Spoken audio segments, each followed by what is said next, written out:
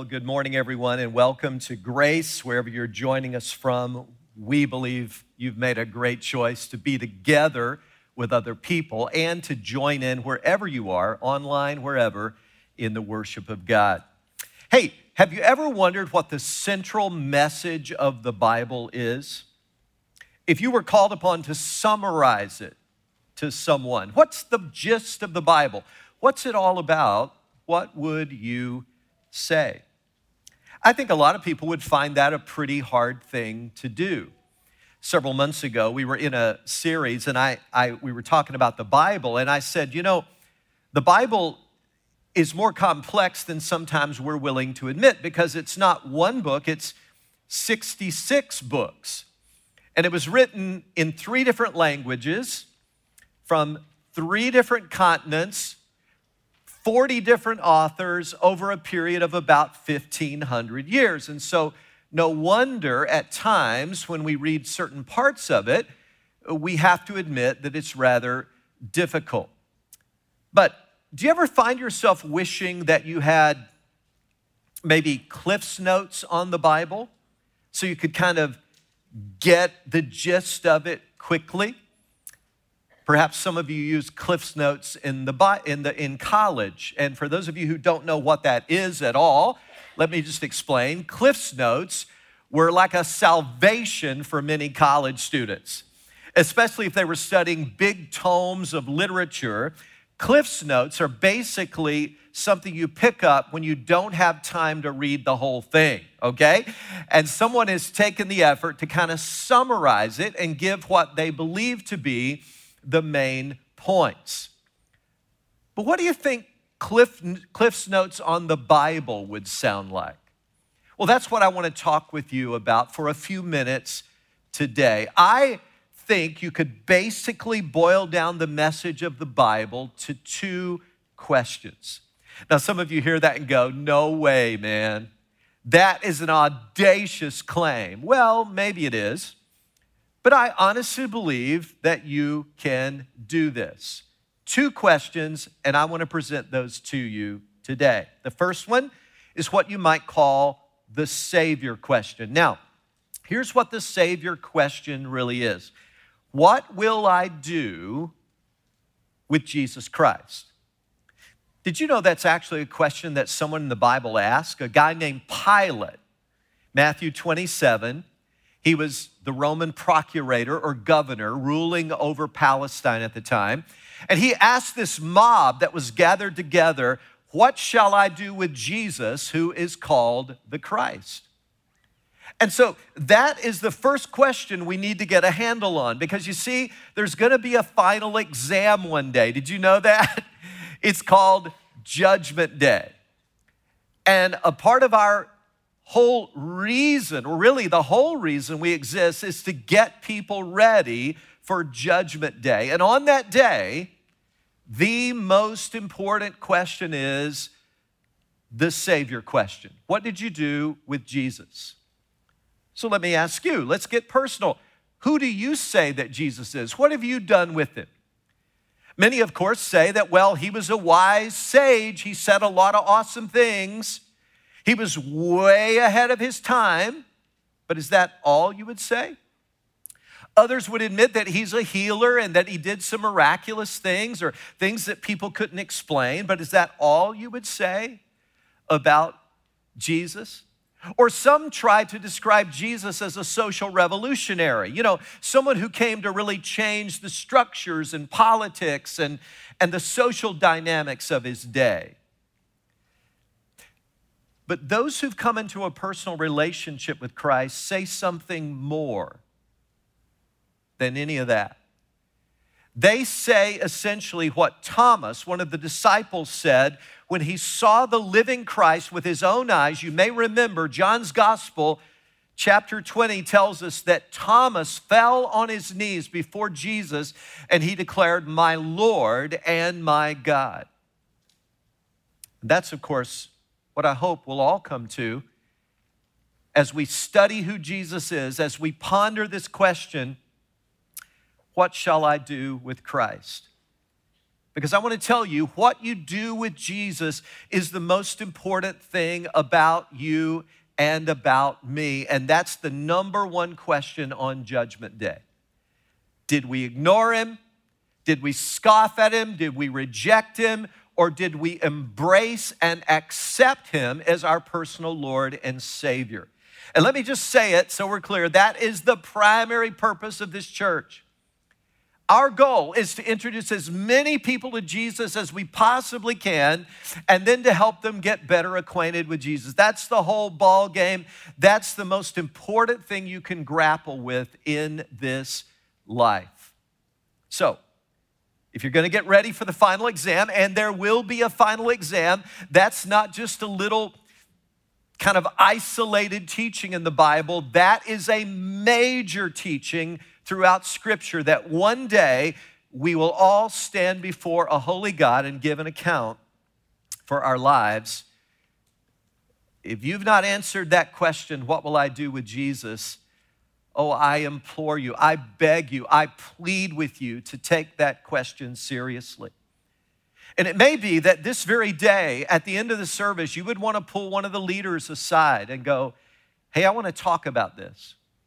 Maybe your campus pastor, maybe one of your ministry leaders or small group leaders, perhaps one of the members of the prayer team, and just say to one of these leaders, look, can you help me understand what it means to grapple with this Savior question? Who is Jesus and what am I going to do with him? That's question number one. So if I were doing Cliff's Notes on the Bible, that's the biggie. If you don't understand that, that's Old Testament, that's New Testament, that's the biggest question of all. But here's the deal. Once you've grappled with that question, as I said, it's really simple. Some of you think I'm being crazy today. Some of you think I'm being too outlandish with this claim, but I honestly believe there's just one more question. One. Not 57, not 32, not 2 or 3 more questions. There's just one more question, and that's what you could call the stewardship question. Again, that's it. That's the whole Bible, Old and New Testament, all boils down to those 2 questions. That's all that's going to be on the final exam. I'm your friend. My name is Rex. I'm here to help. All right? I'm your proctor. I'm your mentor. I'm trying to get you ready for the final exam. You better be ready for the Savior question. I hope you get the answer to that one right. But everything else, and I mean everything else, falls under the second question. What did I do with all the stuff, and I mean everything that he gave me? Let me spend a few minutes to try to help explain this question. So important that we get it. See, you could put it like this: what you are is God's gift to you. But what you become is your gift to God. See, God has given every one of us a whole bunch of stuff. Do you know that word stuff? It's a Hebrew word. It's a deep theological word, stuff, okay? It means everything. For instance, you've got a body, don't you? I think you brought your body with you today. I think you did. And that body is a gift from God. It's a part of the stuff that we're responsible for. It transports us around in this world. It's through our body that we relate to other people. But God's also given you a mind and a will and emotions. He's given you a personality to boot. He's wired you and designed you in a certain way. He's given you all kinds of gifts and passions and abilities and aptitudes, things that you're really, really good at. And here's how it works. No 2 people, even identical twins, no 2 people are exactly the same. Everyone is unique. We're all different. By the way, also a part of the stewardship question is how you steward all of the financial resources, all the material things that God has entrusted into your care. That's a big part of your stewardship. But let me tell you, there's also this thing called relationships. Did you know that that's in there too? You see, the stewardship question has a lot of stuff as subpoints below it. God's given most of us a ton of relationships, and it's kind of like this sphere of influence, and we're responsible for how we steward that influence that God has given us. So I think you're getting the idea now, aren't you? All of that bundled together in one big bundle is what the Bible means by the stewardship question. So again, time out. Let's summarize what we've said. Question number one, the Savior question. What did I do with Jesus? Question number two is the stewardship question. The Savior question is one. The stewardship question is number two. What did I do with all that He gave me? So let me ask you, are you ready for the final exam? No, seriously. If your life were to end today and you were to stand before God, listen, would you be ready to answer those two questions? Again, I'll say it, not to be redundant, but I just am so passionate that you understand that's the whole purpose of this church. That's the reason we exist. That's why I do what I do. That's why so many hundreds of you are actively involved in ministry doing what you're doing. We want to get people ready for the final exam. Now, to illustrate this, I want to draw your attention quickly to one little parable in the Bible that Jesus told. If you're curious, if you want to turn there, and I urge you to do that, it's in Matthew 25, verses 14 through 30. Matthew 25, verses 14 through 30. It's a parable that Jesus taught. But remember, I'm kind of in Cliff's Notes mode today, so I'm not even going to read the actual verses. I hope you will on your own, but I do want to summarize the story for you because it is an amazing one and it is vitally important in getting us ready for the final exam. In this story, there is a master, this leader who's in charge. And that, by the way, in the story kind of represents God Almighty. And oh, it's such a cool story because it's got so many connections to our lives. And this master, this leader says, look, I'm going away on a journey. And he gets 3 of his stewards, his servants. That kind of represents us, right? We're all stewards, like question number 2 reminds us. And he says, I'm going on a journey and I'm going to entrust some money to you to invest while I'm away. So the first person gets 5 talents. Now, nobody knows exactly how much a talent is in today's currency, but it's quite a lot. Let's just say, for the sake of the discussion, it's $5,000, okay?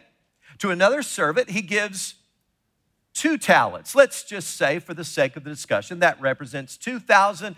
And then to the third person, he gives 1 talent. Well, guess what? The guy with 5 goes out and invests it wisely and gains 5 more talents. He doubles his master's investment, in other words. The guy with 2 talents goes out and does the same. He invests it wisely, he's a good steward, and he gains 2 more. But the guy with 1 went away and dug in the ground and hid his master's money. Now, one of the features about this that we really need to get, it's a story Jesus told, is that the master comes back and there's good accountability here. By the way, that's all a part of the final exam. That's the whole premise behind Judgment Day, that we're accountable for our one and only life. Not only the Savior question, but the stewardship question. And so this parable that Jesus is telling, he's doing it because he loves us. He gave us this parable because he wants to get us ready for the final exam. He doesn't want any of us to be caught off guard on final exam day. So this is a picture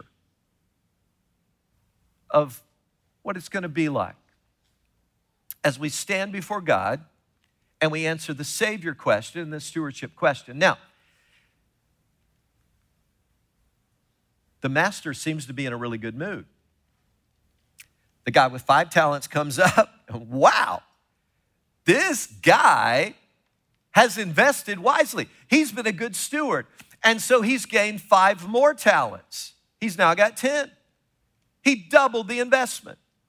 And the guy with 2 talents, hey, he's exactly the same. He has doubled his master's investment. And both of these faithful servants are given the exact same commendation. Well done, good and faithful servant. You were faithful with a few things. I'll put you in charge of many things. Enter into your master's happiness. Now, let me just make one little footnote right there before we quickly move on. I kind of like that it reads that way. Here's what I mean. It wasn't about how much they had been given. It's about how faithful they were with what they had been given. I hope that makes sense. It wasn't about how much they had been given. It's about how faithful they were and responsible they were with what they had been given. I really like that part of the lesson because that means I'm not responsible for Albert Einstein's brains. Hallelujah, thanks be to God. I don't have to be that sharp because God didn't give me those brains. He gave me the ones I have. And that means that I don't have to be responsible for Billy Graham's sphere of influence, huge as it was and worldwide. No, I'm responsible for how I steward my sphere of influence. I hope you're getting the lesson here. To me, that's one of the most encouraging parts of this. And by the way, some of us would really be freed up if we got that lesson. That would be worth our whole time today. If we just understood and really accepted the fact that we're responsible for what God gave us, not what he gave somebody else. Okay, end of the footnote. Back to the story. So the master commends these faithful servants. But notice, if you choose to read this story from Matthew 25, that the whole tenor of the parable changes when the 3rd servant approaches, the guy with 1. He says, Master, I knew you to be a hard man, reaping where you did not sow and gathering where you scattered no seed. And I was afraid. I went away and hid your talent in the ground. See, you have what is yours. And he gives the master's money back to him, but with no increase. He's done nothing with it except, as it were, put it on the shelf. And the master wasn't very happy with that. And I hope we get the lesson of that as well. The lesson, God's just not impressed when we take gifts, money, resources, influence, personality, relationships, all that stuff, and we just kind of squander it or put it on the shelf or treat it irresponsibly. God is just not pleased with that. Please make a mental note to self right there. God expects good stewardship. So, I have a question for you here. It's just what I'd love to ask. Why do you think Jesus and all the other biblical writers spent so much time talking about question number 2? Now remember, it's on the final exam. Along with the first one, what did you do with Jesus? Who did you say he was? And the second one, what did you do with all the stuff he entrusted to you? Why do you think they wrote so much about that? And if you doubt that they did, please read your Bible carefully. There's 2,162 verses in the Bible on stewardship, just of resources and material things. That is astounding. That is 3 times more than the Bible talks about love. That is 7 times more than the Bible talks about prayer. It's 8 times more than the Bible talks about belief. What I'm trying to get you to understand, this is a big deal. What we do with the resources that God has entrusted to us. Why do you think Jesus and all the other writers talk so much about? Here's the reason I believe they did. Because I believe the Lord Jesus obviously knew good and well that nothing gets our attention like money does. It's true, isn't it? A man called the church office and he spoke to the secretary and he said, Hey, I'd like to talk to the head hog in the trough. And the secretary was indignant. She said, sir, if you're talking about our beloved senior pastor, I want you to know we've got a lot more respect for him than that. He said, oh, I didn't mean any offense. I just wanted to know if I could pop by the church and give him a check for $500,000 that my wife and I wanted to give to the church. And the secretary said, wait just a minute. I think I see the big pig coming in the door right now. Now you know that that's true.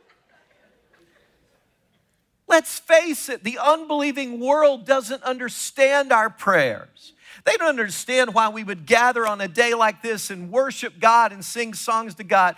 And the unbelieving world probably doesn't understand our sermons or our mission, but I'll tell you what they understand. The world understands money. Listen to me now. Whenever unbelievers see God's people taking resources like these servants and leveraging them wisely to help others, they sit up and take notice. That's why Jesus and the other biblical writers, getting us ready for the final exam, said so much about it. And so, that brings us to the challenge of the morning. And your campus pastor is going to present that challenge to you.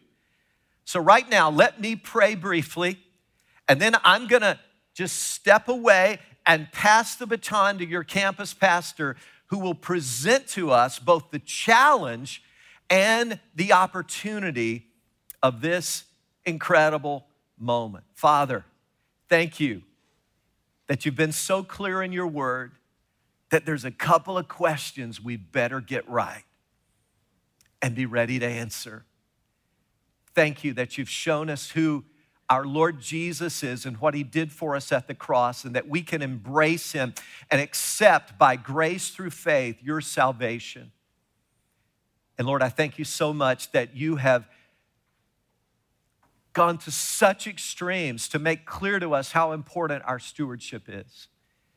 You've shown us that we have been given so much, and because we've richly received from you, you are looking for us to use it wisely and be good stewards. Lord, that's what we want to be. And so I pray for us all now that we would learn the lesson well and be ready for the Savior question and the stewardship question. In Jesus' name, amen. Amen.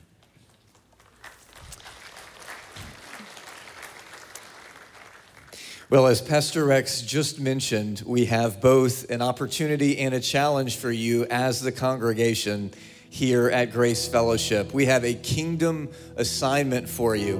What's the kingdom assignment, you ask? Well, at the front here, just in front of the platform, there are 5 tables. There's 2 to your left, 1 in the center, and 2 to your right. And on all of them are these envelopes.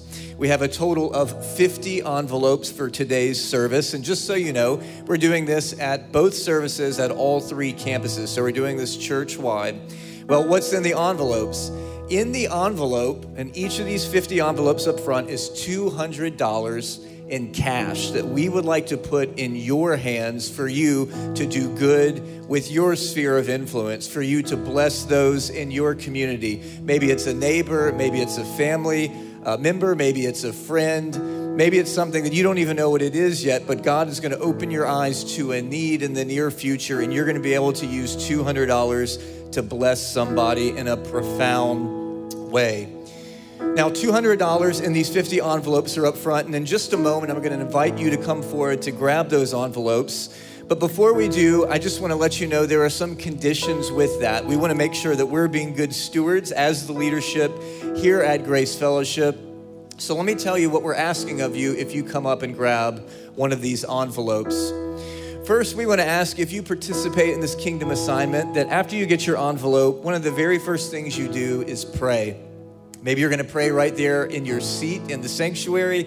Maybe it's going to be before lunch today or later on this afternoon. But before you do anything with this $200, we do want to ask you to pray. We want to ask you to invite the Holy Spirit to lead you, to give you some creative and fresh ideas, and to help you make the biggest possible impact with this money. Maybe following today's service, if you take up the kingdom assignment, you'll want to connect with one of our volunteers from the prayer team. They're going to be in the lobby like they are each week. They would love to pray over you and help invoke God's guidance and illumination as you think about how to steward these resources. Second, we want to make it clear you cannot give this money back to Grace Fellowship. Please, please, please do not grab an envelope and then tithe with this money or give it back to Grace Fellowship. We don't want the money coming back to us. We want to put it in your hands so you can make a difference. Third, we want you to know that this money needs to be given to somebody or to some individuals who have been somehow negatively impacted by COVID-19. Now, at first, that might seem a little challenging, but if you really think about it, with increased costs for everybody these days, with people's businesses being shut down for months, many businesses after they open back up still being kind of at a trickle, it's not going to be too hard to think about people that have been negatively impacted by COVID-19 and find a way to be light and to be salt in their life. So as long as it has some tie-in to COVID-19, the sky's the limit. Fourth, we want you to know that you need to complete this assignment in about a month's time.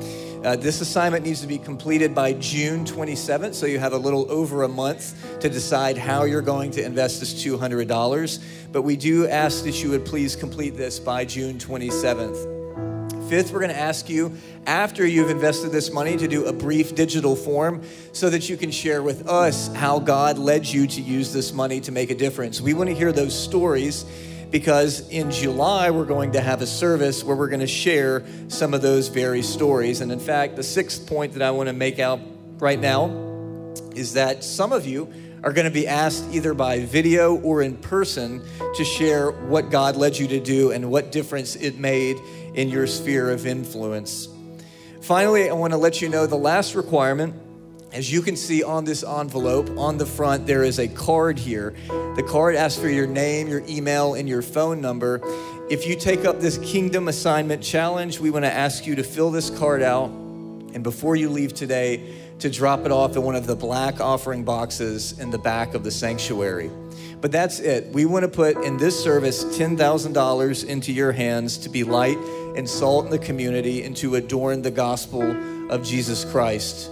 So at this time, I want to invite you, if you're going to participate, go ahead and stand up now and make your way to the front, grab an envelope, and then you can head back to your seat. We want all 50 of these envelopes gone. Don't leave any envelopes on the table. Don't be shy. Hop up, and as they're coming, you pray that God will use this for His glory. Thank you so much for joining us for worship today. Hey, if you want to learn more about the Kingdom Assignment, go to our website, gracefellowship.com/Kingdom Assignment. We'll see you next week.